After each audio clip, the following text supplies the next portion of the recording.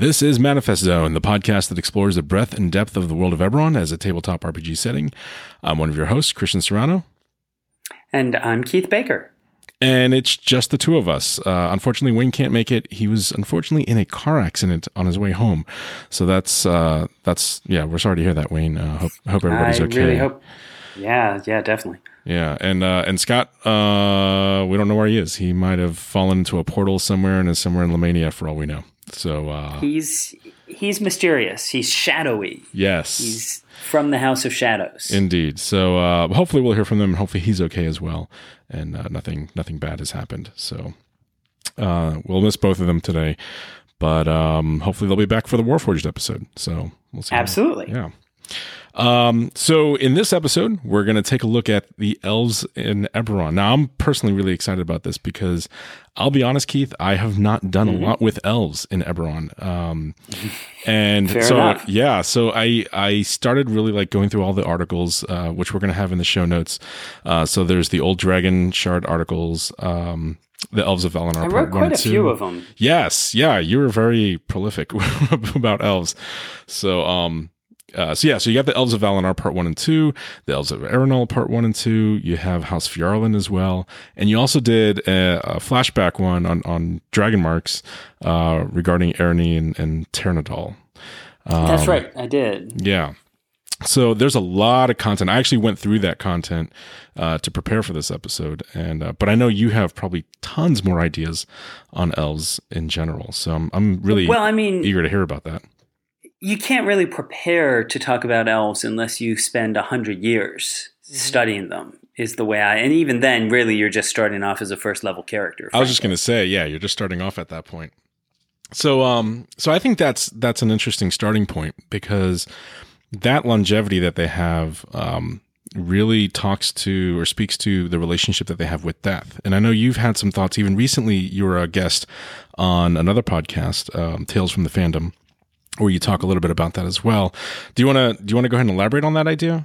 Sure. Well, I mean, with all of the races of Eberron, with everything in Eberron starting out, a lot of the basic whole premise was just looking at sort of mechanically what defines the race and then sort of thinking about, okay, what should that do? So the gnomes, we said, well, they're small, they are good with illusion, they can talk to burrowing mammals. Well, they should basically have a culture that's more intrigue-driven than strength-driven. They're small and clever. So with the elves, one of the things that really struck me about them is their age. That in 3rd edition in particular, elves could live naturally for up to 1,000 years.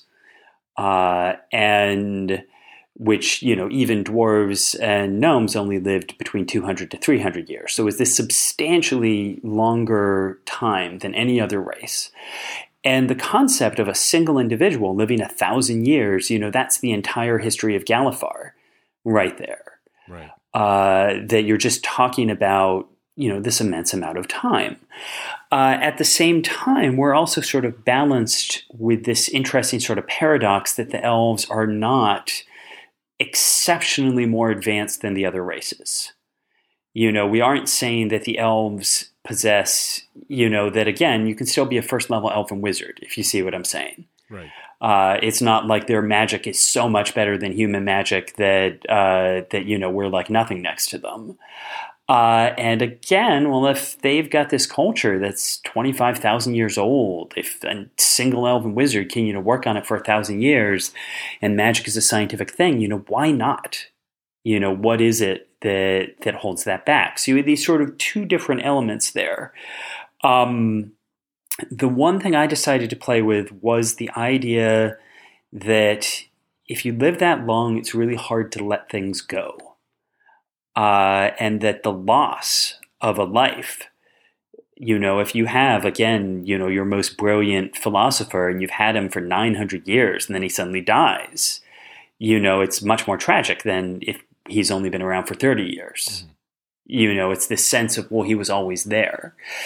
And so we sort of latched onto that idea that the elves basically were very much about clinging to their past. And the first thing, this defined the sort of big three-way split between the sort of three dominant elven cultures. I don't know if you want to address that before I dive into it. Yeah, well, and I think just to touch on that too, the part about like the loss and such is that the elves in Eberron actually did lose a lot of lives. Exactly. And so there's that. It's a very culturally ingrained, I guess, outlook. And that's exactly right. The whole idea is that the elves began as slaves and oppressed people in Zendrik under the rule of the giants, that a group of them, but really a small group, all things being equal, managed to escape Zendrik after they rose up and fought the giants. And made it to Arenal. But the idea was at that point, you're dealing with the people who have lost almost everything, and in particular have lost their greatest sort of heroes, and basically never want to suffer that loss again. Right. So they do what they can to preserve those memories, if not the actual heroes themselves. And so I guess that could tie us into these three lines, right? And how they sort of try to preserve those ancestors. So let's go ahead and go into that then. What would be the first one you want to talk about? So the core, when we speak of the Irini, the core sort of culture, are the Elves of Arenal and the Undying Court. And the whole idea of the Undying Court is that they have found a way to physically preserve their ancestors after death. Right. And that they do this both through imbuing them with positive energy that comes both from manifest zones to Irian, but also from the devotion of their descendants. That essentially what they figured out is how to make a god, a sort of gestalt god. Mm-hmm. And so essentially it is the worship of their descendants gives them the positive energy they need to survive. So part of the whole point of this is that collectively the Undying Court is one of the only sort of incarnate, you can point to it over there, this is a force that wields divine power in Eberron. But the thing about it is that it's entirely dependent on the continued sustenance it receives from the elves. And this both limits the primary scope of its power to Arenal, and means technically if you did kill all the elves, then, they might manage to cling around, sort of holding to those manifest zones, but it would dramatically reduce their power. Right. And this leads to the second approach, which is the approach of the Line of Vol. And the Line of Vol basically said, well, what good is it if we all die and we can't keep them around? What we need is for our heroes to be able to preserve themselves. So this is where they turned to negative, what we call Mabaran necromancy, where this sustains the person with the energy of Mabar, negative energy, but that requires them in some way to continue to draw life force from others. So the point is, we make you a vampire. Well, now you're entirely self-sufficient, but that's because you have to take that life force from others around you. Right. The Elven theory, this is not absolute fact by D&D mechanics, but the Elven theory is that all negatively charged undead are inherently consuming positive energy to survive. That basically a lich doesn't have to drain like blood the way a vampire does, but what they say is the lich is consuming just the ambient life force of the world to sustain itself. So this is where the Undying Court basically views undead the same way we do global warming. They basically say, you think that lich isn't causing anyone any trouble, but trust me, sooner or later, you keep messing around with all these undead, you're going to basically just drain the life of the world. Right. And that's why they seek to destroy these things. So it's almost like I was going to say, it's almost like a current, if you will, like where you're going to have a negative charge that's going to draw positive energy toward it, right? Like in that regard. Right, exactly. Yeah. And this is basically the fundamental difference that came between those two forces. The Undying Court says we give voluntarily, we're giving them what they need to survive. And that's good. They aren't taking anything that we can't afford to give. The Vol says, yes, but if you're not around, they'll die. We're giving them the power to take what they need. But the Undying Court says, but you don't understand. They're still taking, Right. and now you aren't controlling it. So that's where that all came from. But it's basically, again, that concept of sort of self-sustained negative energy necromancy versus freely given positive energy necromancy, but that in turn limits, that ties the Undying Court to the living elves. And then this then ends with the third path, the Ternadal. And the Ternadal basically said, well, we're not going to keep them alive physically. We're not keeping our ancestors alive as sort of mummified corpses. Instead, it is we keep their spirits alive through us by reenacting their deeds, by sort of becoming as close to them as we can. We essentially become the avatars of our heroes, and that keeps them alive and keeps them from sort of fading away in Dolar. Right. Now, and for them, there's still sort of a ritual involved with that process where that patron will select them and, then they sort of adopt that persona and such. Yeah, so speaking to the Ternadal specifically, it is a point of when you come of age, the priests will read the signs and say, you've been chosen by this ancestor. Mm-hmm. And this is something that there is no mechanical representation of this. Right. It is something we just say. It is something that we say, this is why the Ternadal are so exceptional. But there is no mechanical representation of it. But the theory is, they believe that it is because they are touched by and guided by that, a patron ancestor has them. And that spirit being with them is part of why they're so remarkable. The more they emulate the ancestor, the more they are sort of, they do become its avatar and embody it. Like I said, there's a couple things. 3rd edition, we had a prestige class called Revenant Blade that was supposed to really represent that mechanically. But the whole idea is it's up to you as a player, and we'll come to that later, to really decide how closely you feel that guidance of your patron ancestor. But the premise is, they say the ancestors really are with them. And part of the point there is they really say it is your duty. If you've been chosen by this patron ancestor, you need to basically follow in their footsteps because you are keeping them in existence. Right. And if you don't, you were basically essentially killing one of our greatest heroes. So there's very much this sense of duty to it. Yeah, exactly. And speaking to the idea that mechanically there's not necessarily something that is represented in like the rules, for example. Mm-hmm. But I think this speaks to where, especially in Eberron, there's a lot of lore that really just lends itself to just good role playing. Exactly. And we'll get more into that, but I think this is a prime example of where that occurs. It's like, you think about the culture, you think about the implication of what this means for the character and what sort of drives them. And to me, especially, it's something where we've basically said, again, compared to most other races, the Ternadal are just some of the best warriors in Eberron, sort of in terms of level, in terms of things like that. And to me, part of that is they are being guided by spirits from the past. But again, that's not a mechanically represented thing. You can't banish the spirit from them or something like that. But it is saying there really is something exceptional going on there. Right. And I think this also speaks to something that we'll get into in the GM section is, I think what makes elves really special in Eberron is the cultural aspect. Yes. There's like they really are. I don't want to say dependent, for lack of a better word, though. What flavors them is that culture.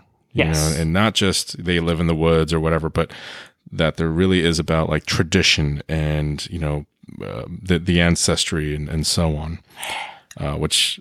Yeah. And I definitely agree with that. And I think to me, again, that's part of everything in Eberron is saying, let's look at what has been done before. Let's try to capture an element of that, but let's also consider something new. And so, elves always have been presented as, an ancient race, highly magical. We wanted to sort of keep with that concept, but give it its own reasoning. The reason they have so much skill and power is because of this intense devotion to their ancient traditions. One of the things that ties to this, going back to the fact that elves live so long, and this quirky little thing that was in 3rd edition when we were doing this, where when you were making a player character, you had this starting age table. Right. And as an elf, your first level character starts out as like 112 years old. And one of the questions, and I believe Order of the Stick has a really excellent sort of strip that plays off this concept, is this whole question of why does it take my elf 100 years to reach the same level of skill that a human has at 18? Are elves really stupid? Are they actually like babies for 30 years? And that's kind of a ridiculous image when you think about it. Mm-hmm.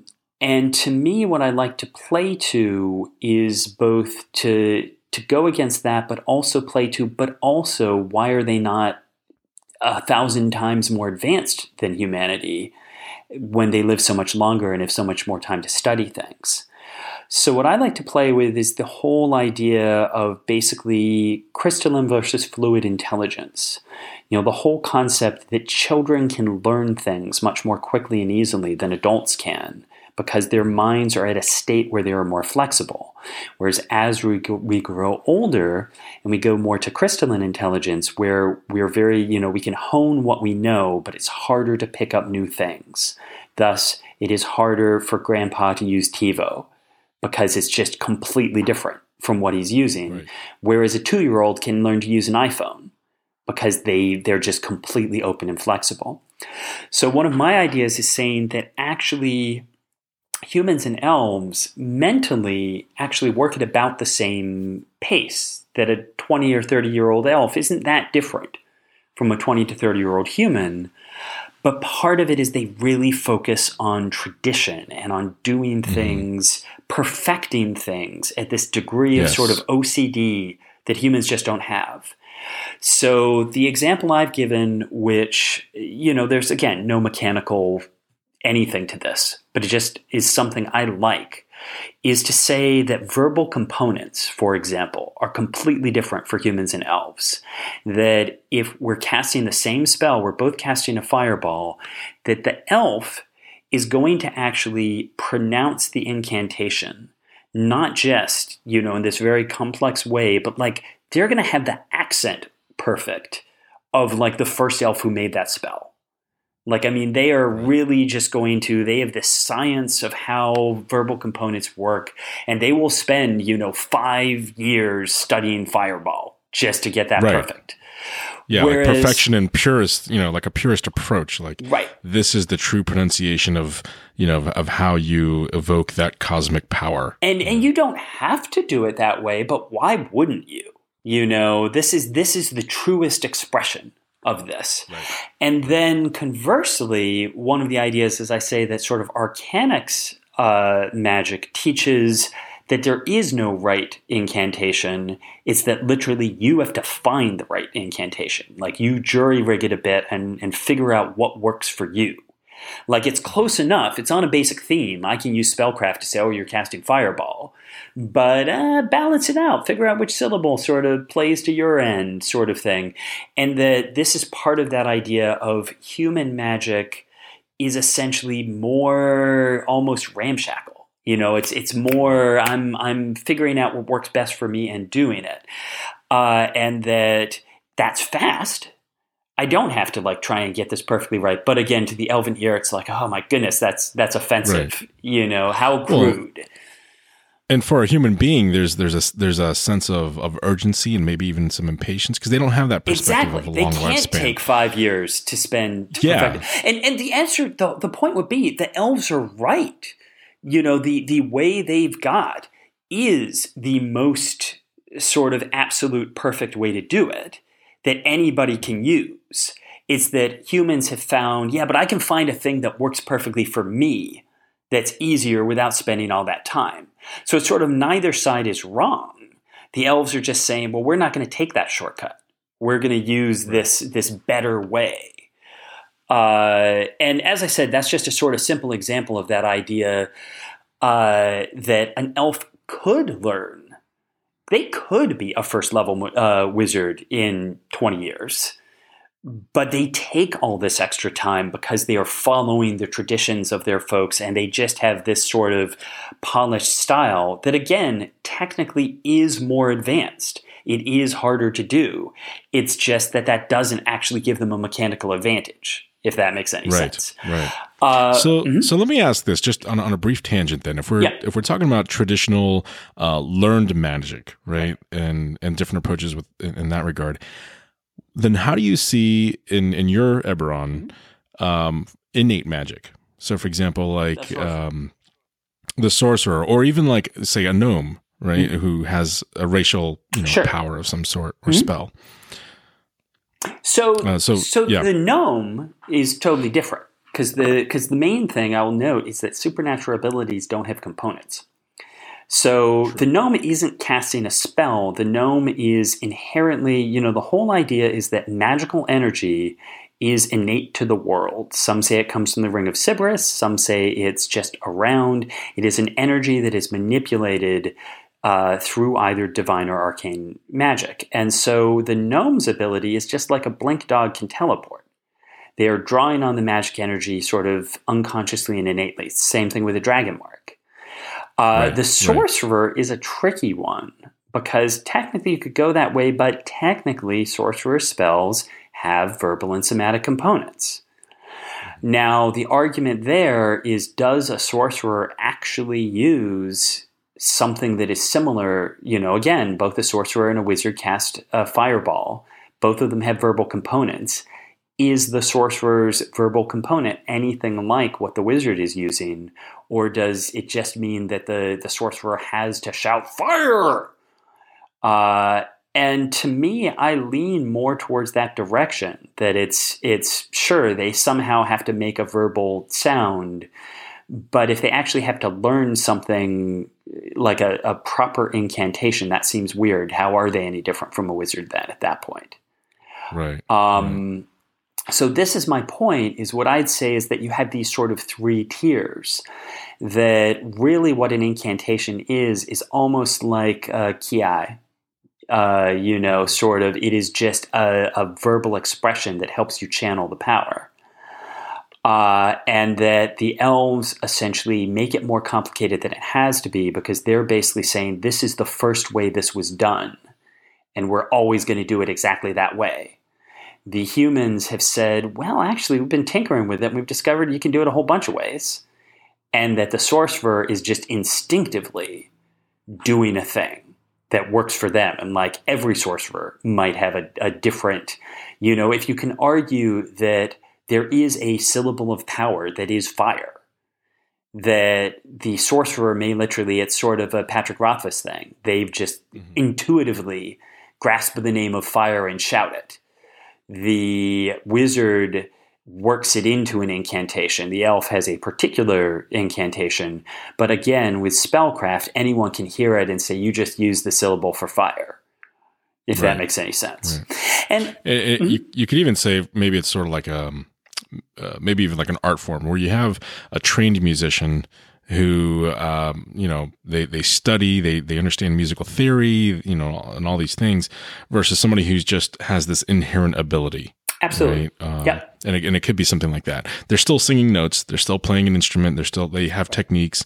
But for some people, it just comes naturally. They just have natural rhythm, Yeah, I mean, they have pitch perfect hearing. Sorcerers are tricky because there's all sorts of different explanations for explaining their power. The other option is dragon blood, and dragon blood would argue that it's a supernatural ability, but supernatural abilities don't use components. So, it's tricky. I've played sorcerers before when I've had a dragon marked sorcerer is just saying, their spells are sort of literally an outgrowth of the power, an amplification of the power of their mark. A Lyrindar sorcerer who commands powers of the storm. But we're drifting off into random different territory here. Bringing it all the way back, the point to me was ultimately saying an elf doesn't have to spend 100 years to master these skills. It's that they choose to spend 100 years mastering these things because they are mastering all these traditions that go with it. That the Pteranodon warrior, it's not just that they learn the most effective way to fight. They are also learning stances and history, and they are learning to hold their sword in exactly the way that their ancestor held their sword. And they might spend 3 years learning that. And so that it's back to that. They put this level of sort of OCD onto things that humans just don't have the time for. And so again, an elf raised among humans, taught at Arcanics, could be a wizard at 30. If they went over to Arenal, people would be appalled that, it's the elf wizard at 100. Right. What they have done is mastered everything that makes them recognized as an adult among their culture. It's not that technically they were literally a baby for 40 years, if that makes any sense. Right. Yeah, it's a training a process. It's that expertise, that perfection, that even that sort of apprenticeship. You would study. You would study with another, with a master for 30 years, even though technically, you've got all the skills that a human would just say, "I'm good to go. Let's go. This is what you do. This is our tradition. This is how it's done." And this then ties into that basic concept that the elves are exceptionally good at what they do. The Pteranodon are sort of one-on-one the best warriors in Eberron. The Irani do have a greater percentage of high-level spellcasters than any other, culture in the Five Nations or in Corvair. It's just that they also aren't as innovative as humans are, because they aren't trying to be innovative. They're trying to perfect what's been done. Now, so is that to say then, like if I'm thinking about, either as a GM or as a player, if I'm thinking about elven culture and whatever it is they're mastering, whether it's combat or magic or whatever it might be, that they are adhering so closely to tradition that they sort of abhor any kind of new, like any sort of ingenuity. Like it's like, no, we don't want to, go into new territory. We're okay with what we already know and what I think to a large degree, yes. I think that that's sort of the point of they're saying essentially we've got it all right. All you need to do is follow the path that's been laid out, and I think it's definitely an interesting path for a player character who's an elf to be saying, no, I want to be doing new things. I want to be changing this. But to me, that is a powerful thing of they're just saying, look, we're just more advanced than any other culture here. We've got it. We've perfected everything. Just master the teachings of those wiser people who have gone before you. And of course, should you come out ahead of that and actually do something amazing and new, then hey, you'll become the wise person of the next, you've proven yourself worthy to be a new patron ancestor or to join the Undying Court. But they still don't encourage it because they don't really think anyone can, they don't think you could do that. So yeah, you'd have to really prove something it off in order for them to. It's essentially, you're liable to sort of be an outcast until you do it, and then they'll say, "Oh wow, we were totally wrong. Okay, you're our new hero." But they don't really have confidence that there are new heroes. Which again gives lots of opportunities for a player character. Yeah. So do we want to dive into GMs, or did you want to touch anything on regarding the Elven Dragon Mark? Well, I think let's just touch on that very briefly, which is to say again that basically really what you have, because the line of Vol was wiped out, and this is the point, is that Vol embraced negative necromancy, the Undying Court embraced positive necromancy, and then the rise of the Dragon Mark of Death and the alliance between Vol and a line of dragons basically was used as an excuse, really, for the Undying Court to eliminate its political rival. And Vol was wiped out. Its allies were essentially told to either abandon their ways or take exile, and that's where you get, first off, the roots of the Blood of Vol, through traditions carried by elven exiles into Lazar and Karrnath. And, where you get the blood sales and things like that. But at the same time, you had the Fjarlans, the elves with the other dragon mark, essentially saying, hey, you just wiped out one dragon mark. Maybe we're just going to leave. Maybe we don't think so much of this. Right. And to me, so, you have the path of the Arini. You're this, person from these ancient traditions. You have your family. You have all of this, but you're from this mysterious land. You have the Ternadal, with this war focus on martial achievement and your patron ancestor. You have just, again, elves who've just randomly grown up sort of among humans. Or you have the houses, Fjarlan and Thorani. And the idea to me is that Fjarlan and Thorani have held too many of their old traditions, but they have also still picked up a certain amount of blending with humanity at the same time.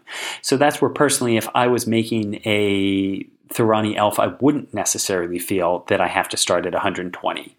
I might just talk to my GM and say, could I be like 50, or 60? That basically, again, They don't have quite that weight of tradition. They have some of it, but it's not as extreme. And frankly, if you were just playing an elf who grew up in a neighborhood in Sharn, I'd say you could be a thief at 20, and you're a kid, sure. But again, like I said, the whole point is if you go back to Arenal, they're going to be appalled by all your incredible lack of form. Right.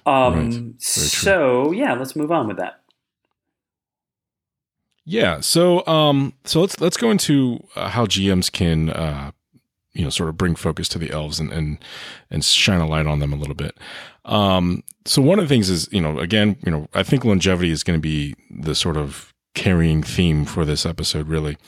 I think bringing attention to that is important. Considering, for example, the last war was 100 years. Right. So any elven characters that you have in play, whether they're NPCs or PCs, they should probably be aware of maybe some events or just, maybe collaboratively create some historical events that they had endured or that they had witnessed. Consider that any elven character from Valinor or, Arenal, they're older than the war.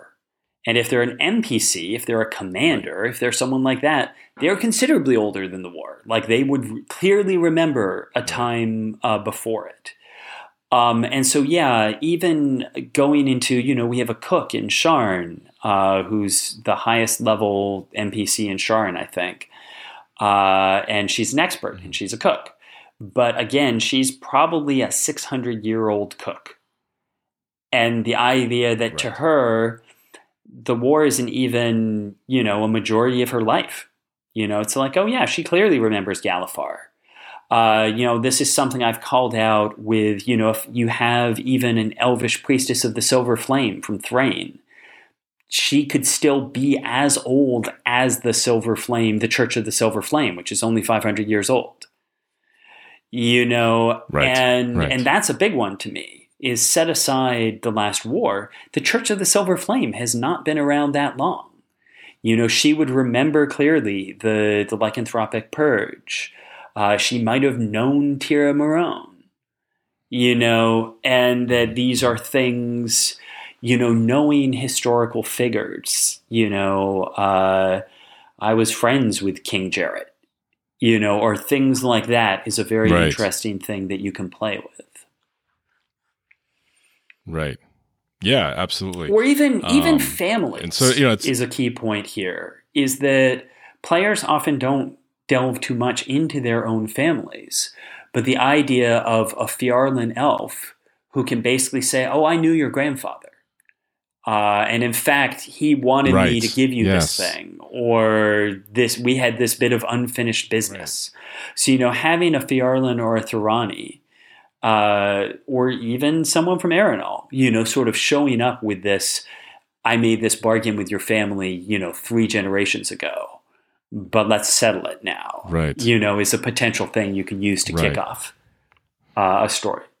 Yeah, that's even a great way to get maybe 2 player characters together. Yeah, absolutely. Yeah, that's good stuff. So yeah.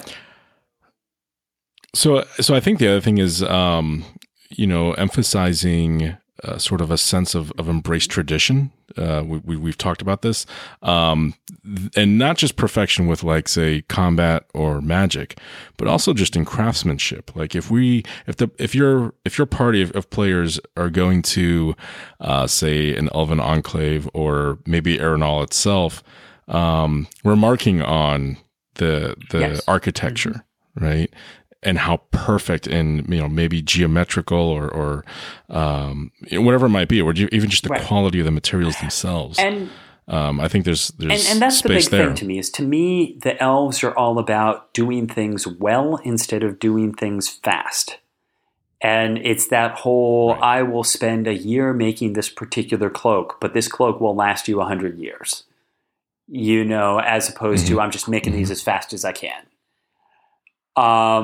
Right. Mass production versus high quality, which again is part of that idea of why the Five Nations has advanced so much quicker over the last 1,000 years, is because they're embracing mass production, they're embracing industry, whereas Aerenal is still all about the master craftsman doing things right, But part of that is that idea both of fine things and also heirlooms. The idea that as a Valinar or Narini, even a Fjarlin or Thorani, that something you have might be 3,000 years old. This is an amulet handed down. It's just a locket. But it's something that has been handed down from generation to generation. And as I said, that's a thing you could do player or game master. It's as a player, just think about, again, even if you have just like a trinket from that trinket table in 5e, how long, what is the story behind that thing? But as a game master, again, even if it's not supremely powerful magic treasures, having a player receive something that is, this is a sword that has been in your family for 10,000 years, Right. Mm-hmm. And when we met at DragonCon, we talked about, raising the stakes, right? So that you could even play into that, where you have that locket or that sword or whatever it might be that's not necessarily magical, but it's really important to your character. Coming back to the game master side of things, this is where that's the kind of thing I'd offer to a player. Not necessarily have them ask for it, but say, I'd be willing to say that sword of yours, which again appears for all purposes to be, I'll say I'll make it masterwork just for free. You're going to have a masterwork sword, and it's an heirloom sword of your house. And maybe as the story goes on, they'll discover that it's a legacy weapon and how to unlock its powers and stuff like that. That's something we can play. I was just going to mention that. But, weapons of legacy. Starting off, well, as far as you know right now. Mm-hmm. And that was actually a thing I did with a Valinar player that I had. His whole, we'll sort of get into this as we go, his whole character concept he came up with is that the most of the elves of his family were chosen by this great swordsman, and that he'd been chosen by this archer instead, and that he'd rebelled against that concept, stole his family's sword, and fled Aerenal, being like, I'm a swordsman, I know it. And that one of the things that happened in the game very early is I gave him this awesome bow. And part of the point is, well, are you gonna embrace that bow? And we were talking about, the whole idea for the character himself. He didn't have a decision. The whole idea was he was going to struggle with should he follow should he embrace the patron who had chosen him, or could he somehow force his way down this other path? And it was going to be something that we were going to enjoy exploring. Right.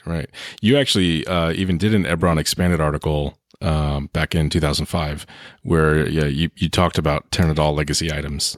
Yeah, it's true. And I did another article. There's so many that one could link to if we wanted. There was, although actually that's right, this one was behind a paywall. I did one on Vidalia and Tallinn, I think it was. And the point of that was that one of the things that makes me sad with the Valinor is that we haven't talked about more of their ancestors. That the idea is these were these sort of epic people, and they should have artifacts and weapons of legacy. And, there should be all these sort of stories and treasures. And, they're basically the elven equivalents of Mordenkainen and Bigby. And, there should be spells that this is, Tallinn's Fist of Fury. And sort of things like that. Wow, you just blew my mind. Yeah, and that's that we stuff. Just haven't done it. So that article, the whole point of it was to at least say, well, here's two of them. Here's examples of what it would take to be one of these patron ancestors. And like one of them, for example, I think Vidalia, I think, has a crystal eye. And, I was throwing that in there just randomly because, hey, someone could get Vidalia's crystal eye. That would be cool. Yeah, that is cool. But that's exactly sort of the same idea of, in thinking of the elves, think about their history, think about their legends, and that they should have these immensely important artifacts, which are both important in terms of power, but also in terms of sort of their link to their heritage. And that you have this history that, again, goes back 30,000 years. Yeah. So one other piece I want to, because we talked about the Dragonmark houses with the Elven Dragonmark houses specifically, I think that's another piece that can be brought in as well for the GM, where they can talk about that conflict between the two houses and their role, among the 12, as well as depending on the story and the campaign, of course, whether or not they come into play, but drawing in elements of those tensions and that rivalry, and that sense, as you mentioned, of maybe they don't spend 1,000 years or 100 years, I should say, perfecting certain things, but they're still really good at, say, performing. Well, and this is sort of the thing of the idea that with Firalan and Thorani, Firani, as I like to call them, a lot of people are like, well, why don't everyone know they're spies and assassins? And they don't all know that they're spies and assassins because they're really good at entertainment. So, people don't immediately assume that they're doing other stuff on the sly because they're really good. It's like saying Elvis is a secret agent. I suppose that's kind of crazy. Why would he need to be? And so part of the idea is that they are sort of fantastic entertainers who have mastered these things. And one of the things I call out in one of my articles is the idea that they have these sort of like heirloom performances. Like, whether it's a song or a dance that like only one living elf is allowed to perform. And that sort of being the person who is essentially, I am the best at this particular piece of art is sort of a thing of pride. And it's not a physical treasure, but it is something that could be bequeathed to you, as it were. We declare you can go, go through the trial, challenge the current holder of the song, and essentially earn this song or something like that. So they're not as sort of obsessive or OCD, in my opinion, as the Aerenal cultures, but they still do treasure pieces of the past. That makes sense. Right. And that's interesting because I can imagine too, like that one particular performer that they might tour that act, but then also they might be a really good performer, but they might be a really good agent, and not the touring is part of them going on a particular part of mission. The point is that within the house, the secret agents are actually a small percentage of the house. That a lot of the folks in the house are purely on the entertainment side. That, again, the entertainment is an 100% legitimate business. that they're really good at. Correct. And right. they just have this side business that they're also really good at. But they don't sell that side business to just anyone off the street. If you want to find something out, go hire an inquisitive. Now if you're a king and you want to find something out, okay, now they'll talk to you. Right. You have to have an inn. You have to be powerful. Right. You have to. But Right. and people can say, but it's the House of Shadow. Isn't that kind of obvious? And but it's shadow like illusion, like weaving things, because they use phantasmal force and illusion and such in their performances. But definitely this also comes back to age. That the schism, within the age of elves was trivially recent. That any sort of average elf who's 300 years old knows everybody on the other side, if you know what I'm saying.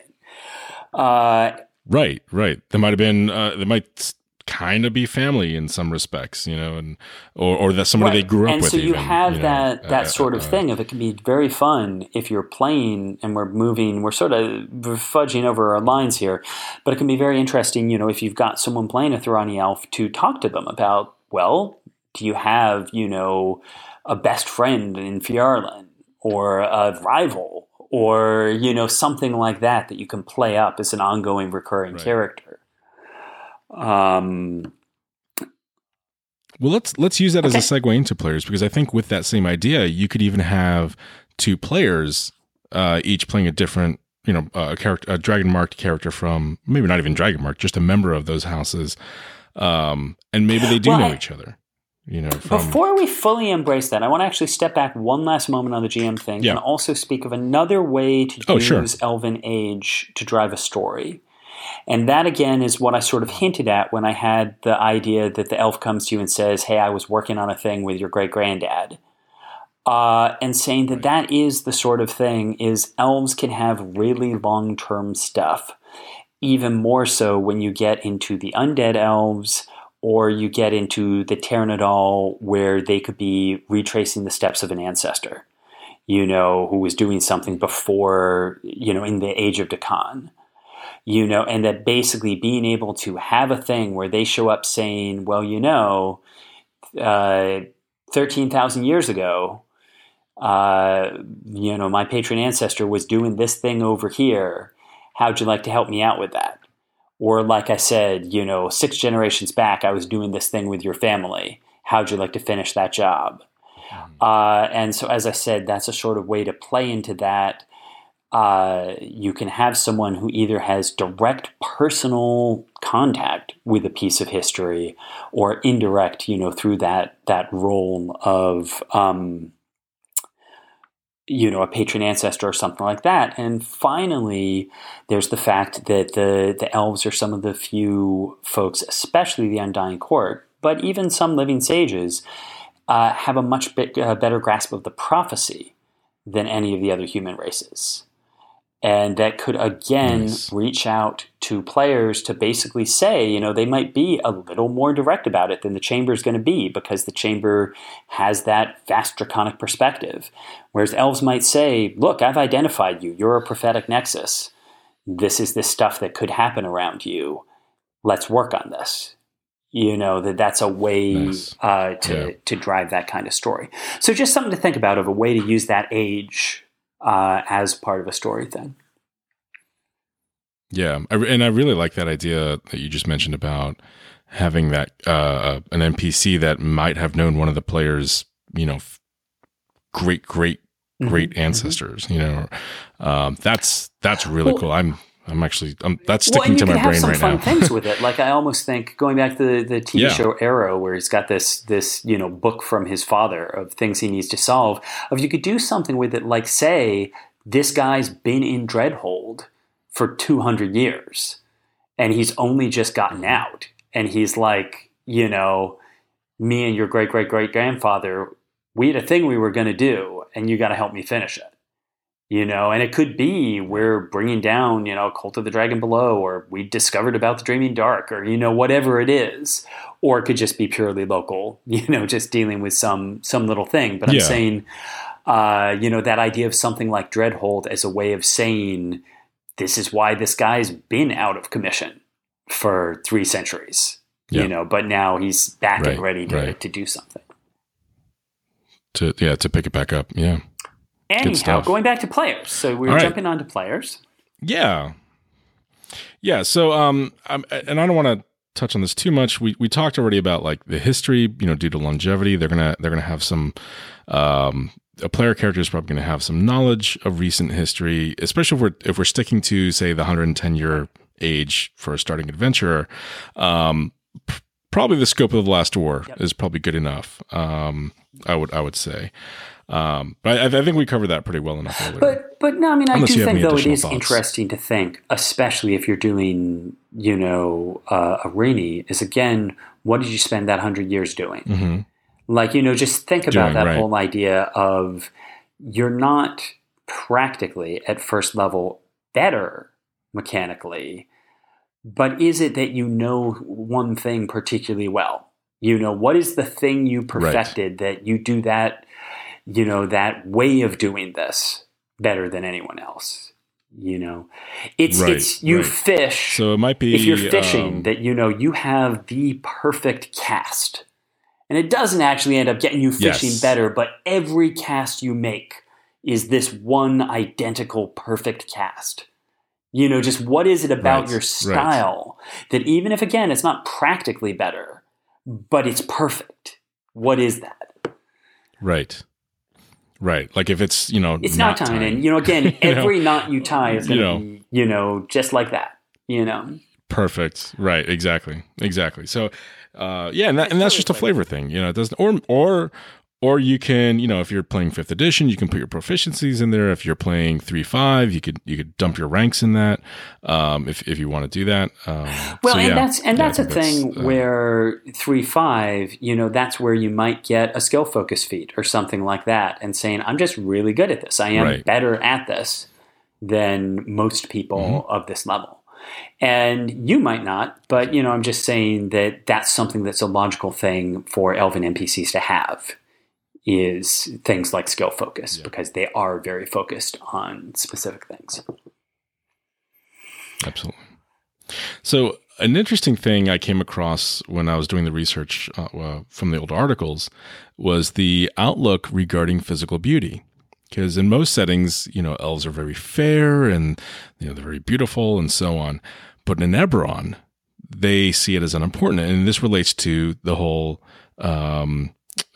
the way they regard death, because they know that they're going to eventually age, and they age for a very long time, and or they might end up becoming a noble who's then accepted into the Undying Court, and they know that they're going to slowly decompose.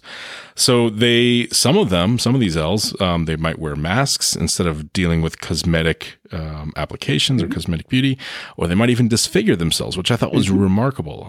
It's not something I ever paid attention to. Yeah, one of the lines we specifically called out as the Gelian line is an Arini line specifically noted for that, what we call half-life, that sort of decomposition effect. Mm-hmm. Yeah.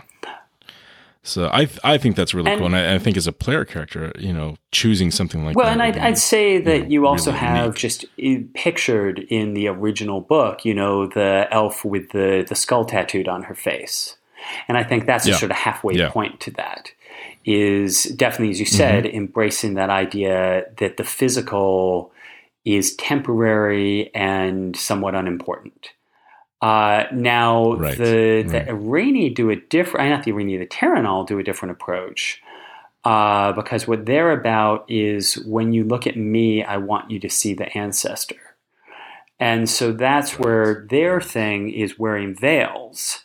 And they have what's called the Sheltu, I think, that is, basically an emblem you wear on your headdress that is the emblem of your ancestor. So the idea is you have the Sheltu, and then you mask your face in battle, so that, again, when they look at you, what they see is the ancestor. Right. And that's back to that sort of idea that for them as well, it's less about you and more about what you represent. Right, yeah. the patron. And the Pteranodon don't follow that disfiguring concept, but it's still, the point is that they are not as vain about their appearance as much as they are about, again, following their path. Now, with all that said, I think we've also said they appreciate fine things. But to me, again, that's almost more about the quality of it than purely about glamour weave or, fanciness for its own sake. And interestingly is if you think about, look, so their body, their material body is going to age, it's going to decompose eventually, and so on. Their legacy are these things that they pass on through generations. And so, creating these beautiful, durable things that they can pass on and that can, that future generations, thousands of years later, can still use. That I think there's. And there's now we're stepping into the GM player thing because I have an NPC I've been using in the game I've been running recently, but it's just as easily something I might do as a player. For me, the holy symbol of the Undying Court is the mask. It is the death mask that you wear. I have a priest in the campaign I'm running of the Undying Court who basically is a sort of carouser. That he's basically like, life is for living. Let us enjoy all the pleasures of life while we can, because that's what being alive is. But when it is time to do his duties, he puts on the mask. And while he is wearing the mask, he is representing the court. And he is deadly serious. And, this is the face. I am the face of the court.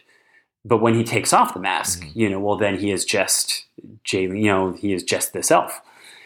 And that, again, part of his lesson is, again, enjoy life, experience life in all its different things before you get to death. And this is one of the reasons that we've said that the Undying Court is one of the people who will do resurrection casually, because they're like, well, you're not done yet. It's not time for you to, approach something like undeath. You need to fully experience life before, we take you to death. Right. But I definitely think, it's important also, just the things we mentioned before, I just want to call back out that idea. Do you have a relic, even if it's a trivial, non-magical relic, that is important to your family or your line? What is it that you treasure from your past? What's a story that you've always carried with you? Right. A song, depending on your class too, right? It could be maybe a song that you favor as a bard, or a tale.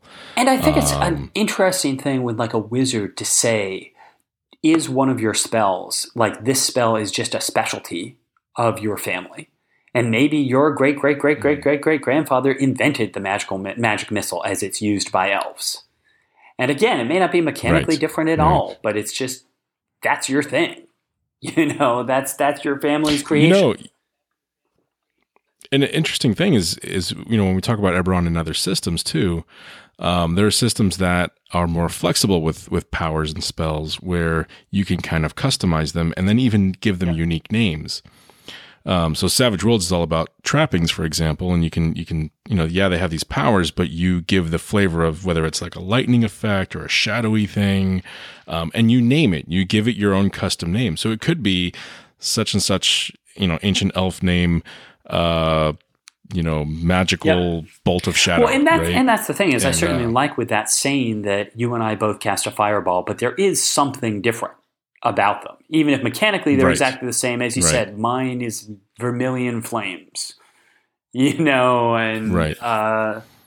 the color of the flames Right. might be different, or maybe the shape of the burst, or And it can always be fun if the game master Right. is willing to then say, oh, actually, I'll let you do a fireball that does radiant damage instead of flame because you're drawing it from Irian or something like that. That could be cool. Right. But Yeah, absolutely.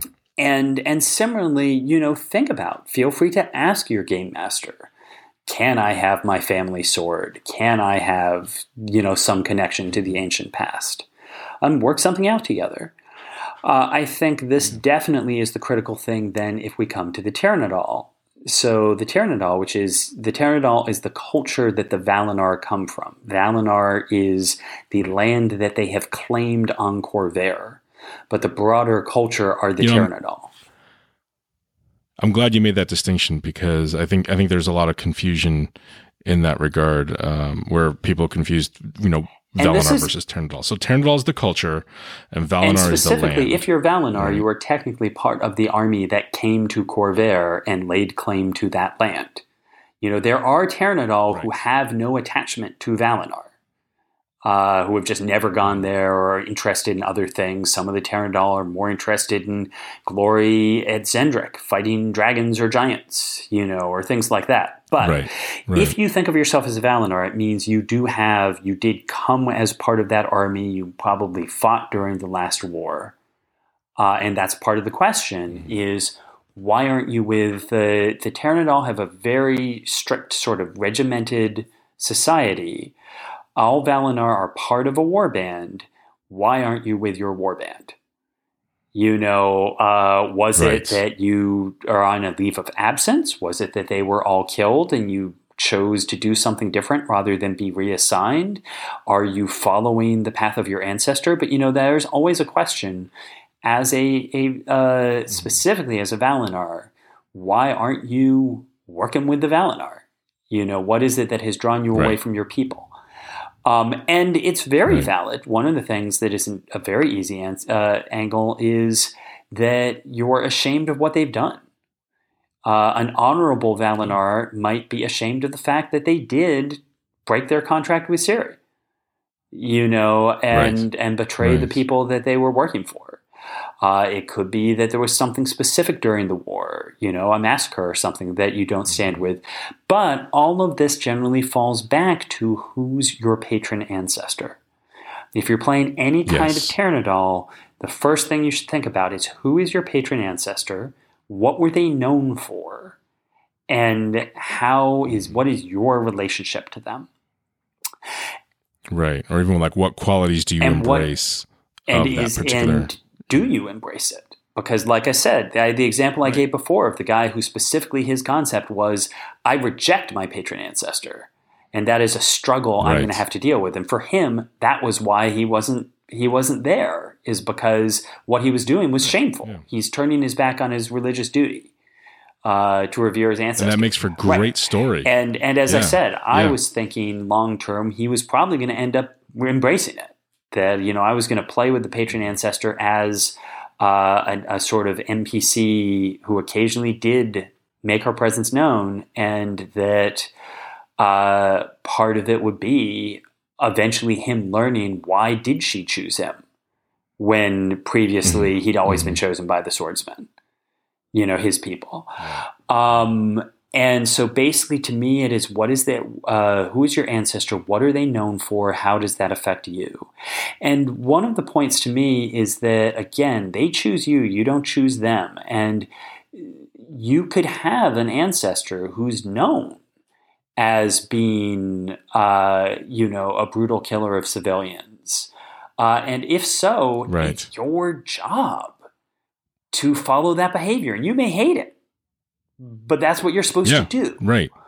And so that's the point, is that people, and I write about this in the Vidalia and Talene article, if you can dig that up, is very much talking about that point that people have all these mixed ideas. Oh, the Valinor are incredibly honorable. Oh, they're these ruthless warriors. Oh, they're whatever. And the point is, they're all of these things, but it varies by warband because it varies by ancestors. If their ancestor was known for his tremendous chivalry and honor, then they will behave incredibly chivalrously and honorably. whereas their ancestor could be known as a ruthless assassin, in which case it's your job to be the ruthless assassin. Ruthless assassin, and so part of it is all that thing of, as a player, especially because you're just starting out, it is that question of what are you supposed to be like and how do you feel about it? Do you want to be like that or do you resist it? Right. Now, how do you feel about the idea of, say, a GM imposing an ancestor or a patron upon a player character and saying, this is who your patron is? How do you feel about it? I think that's got to be something that, again, it depends on the relationship between player and game master. I don't generally like. Basically, what I'm saying is, I would face that more as I might say to the player, "I have a really cool idea for an ancestor for you. Are you willing to? Are you comfortable with it? Yeah, and that there will be an interesting story tied to this." But like I said, I don't like game masters just essentially saying, hey, by the way, your character needs to be evil or something like that. But no, I wholly agree. It would have to be a mutual agreement between player and game master before that. But I think it's fun to say that then something will be discovered about your character as we go. And we actually had the game I'm running now, one of the players is playing a Valinor monk. And we worked out a thing. There was this half-elf villain in the storyline, and we threw together a little thing, just literally sort of on the spot of, oh, she knew this person, and that this is her half-sister, and that it is basically incredibly infuriating to her that as a half-elf she's not recognized as a full sort of, inheritor of her mother's legacy, sort of thing. And that there's this rivalry between them because of that. And so that was a way of, we didn't get super deep into her background, but we talked a bunch about it, but we still had this idea. And also that is the other thing, is that there's far more elves than there are ancestors, which means that there's other elves. If you're a Valinor, there's other elves who are also emulating your ancestor. And what's that like? Right. Is it competitive? Is it cooperative? Is it? And this is the point of when they put warbands together. They're going to choose elves whose ancestors are either the same. You could have a whole warband focused on one guy, although you wouldn't probably, because they wouldn't have a diverse enough skill set. But you could have 3 or 4 of the same guy. Basically we're going to stick chivalrous guy with honorable guy. And then we're going to have a whole team of assassin, thief, and, whatever, because those guys don't work well together. So part of that is when you run into the other person who is also embodying your ancestor, is he your buddy or is he your bitter rival? And I could see opportunities also for maybe a warband, a smaller unit is perhaps a group who have patrons that in the past worked together as well as a team. That could be a cool dynamic. But this is part of the idea, is I like to think that the patron ancestors were, I'd say human, except that they were elves. That, they had flaws as well as their noble characteristics. Sure. And those may not have been their defining things. Again, they were fantastic enough to be heroes we never want to forget.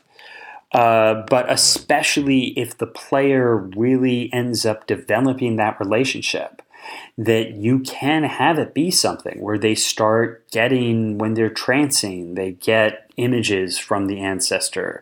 They have memories of their life. They essentially discover things about the ancestor. They remember things that aren't in the legends. Because, unless you're that close to the ancestor, you don't know them.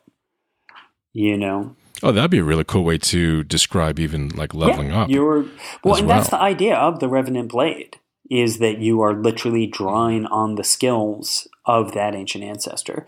So in a way, you can think about the patron ancestors, again, this is something you can work out with you and your GM, is almost the way the sovereigns are supposed to work.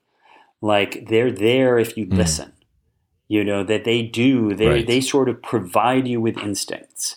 And like I said, since elves trance instead of sleep, that idea that in a trance you might sort of get a message or a memory or a sense of something unfinished, or where to find their epic blade, or whatever it is. Nice. Nice. Mm-hmm. Cool. So I was gonna say, so let's so Pteranodol, I think we've covered that really well. What about for Erinyes, right? So we know. So one of the things I thought was really cool in one of the articles I read was the fact that they have all these lines, and each line is really like a city state, and it's not just one family, but it's actually a collection of different families in this city state. That's correct. And it's been a little while since I've looked at it, so I'm trying to remember exactly how it is, but it's also not entirely hereditary. There's an aspect of meritocracy to it, and it is sort of the people who like perfect. People can be pulled in, and and yet at the same time, and basically this was exactly the story behind the player in my current campaign, where the idea is that she is a noble of an Erinyes line who has basically run off to become Pteranodol, and that she's abandoned her sort of duty, as it were, because again, the idea is that Erinyes and Pteranodol, they are ultimately have roots in the same culture, and that to some degree it is a choice. That it was saying that basically her aunt had gone to the Pteranodol, at a young age, and that she'd been left sort of with the Erinyes line, but that she was now pursuing that path. And we talked with her in developing her character about both things: who's her patron ancestor, but what's the line and the skills she's supposed to perfect as part of that line, Right. And that was where we have the priest of the Undying Court, who shows up and is basically essentially saying, oh, it's such a good thing that we have someone from the line of Jalian here, because we need that, that skill. Right. Now the lines they're not like codified anywhere. There's a few that have been mentioned, but they aren't they aren't codified. There's no sort of formal list. So that gives opportunity then for player and GM to define absolutely, those and that's things. exactly what I did with this player. Was I said, okay, what's your line known for? That every line has something. That basically what you're ultimately getting to is, instead of patron ancestor, what you have is who in your line is in the Undying Court. And, what are they renowned for? And that you're still emulating that, even if not quite as specifically, and certainly not as martially. Are you known as great orators, great philosophers, great wizards, great priests, whatever it is. But that is the big thing, is the Erinyes, is to say, you have deathless ancestors. Who are they? And that unlike the Pteranodol, it is literally, have you seen them? Has your ancestor, it could be you were called to Shimor Dai and given a quest by your ancestor, and told, I need you to go to Khorvaire and do this thing, and what was that? Yeah. Because they're still there. Yeah. Yeah, you can. I mean, you can see them, you can interact with them, you can talk and you to them. basically have these levels of the typical deathless. You can just any sort of grand house. If you had Downton Abbey in Erenal, Lord Grantham would be, or at least the Dowager Countess would be dead. And 3,000 years old. And then above that, you have the Undying Court itself, which is sort of the most truly exceptional and transcendent spirits. But you still have a lot of sort of mid-level deathless who are sort of the heads of estates. And sort of, again, the deathless are more taking the role of guides than leaders. It is, we want the living to lead the living, but the deathless will always be there to guide them and point them in the right direction. Guide them and protect them. Okay. Right. And I thought it was interesting that there's a component of, you have to be selected to become a noble. You have to be a noble to become selected to become a deathless or part of the Undying Court. So it's not just automatic inheritance. You have to you have to earn it, essentially. Yeah. And that is part of what, presumably you're doing as a player is, most likely, are you trying to sort of find your path to immortality? Or have you turned your back on that for some reason? And if so, why? Right. And that's perfectly viable for a campaign, story arc, or a story element, I should say. Yeah. And, we talked also a little bit about when you, the magic idea, right? Like when you see a human casting a spell, how do you react to that if you're particularly a magic user as well? That can be a nice little playful and that's just thing. A fun thing. Are you basically fascinated by, oh my God, how do you actually manage to make that spell work when your technique is so shabby? Are you insulted by it? It pains my eyes to, watch those gestures. Right. Yeah. Do you just go oh God, I hate the way you do exactly. that. Yeah. And again, just that sort of idea that in dealing with other players, think about what it's like to deal with someone who's a third of your age. And, they just haven't seen things. Right. They just don't know what they're dealing with. And even as a first level elf, you're 100 years old. You've just lived more life than folks. And how do you... Yeah, you spent a lot more time critically thinking about things than any other starting adventurer. Yeah. Anyhow, that's probably about all the time we have. Yeah, I think that wraps up everything we wanted to touch on. So thank you all for listening, and be sure to visit our website at manifest.zone, where you can find subscription links to our show, post comments on an episode, find links to our Google+, Twitter, and Facebook pages. And whatever option you prefer, just let us know what you think of the show. And join us next time. Hopefully we'll have a full house with Wayne and Scott, and hopefully they're doing okay. We're going to talk about Warforged and what makes them more than just robots in D&D. You hear that, Wayne? Just in time for Blade Runner.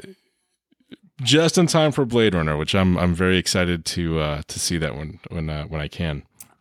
So until then, keep exploring. Thank you, Keith, for your time, and appreciate it. Absolutely, glad to be here. All right, talk to you next time. All right, talk to you next time.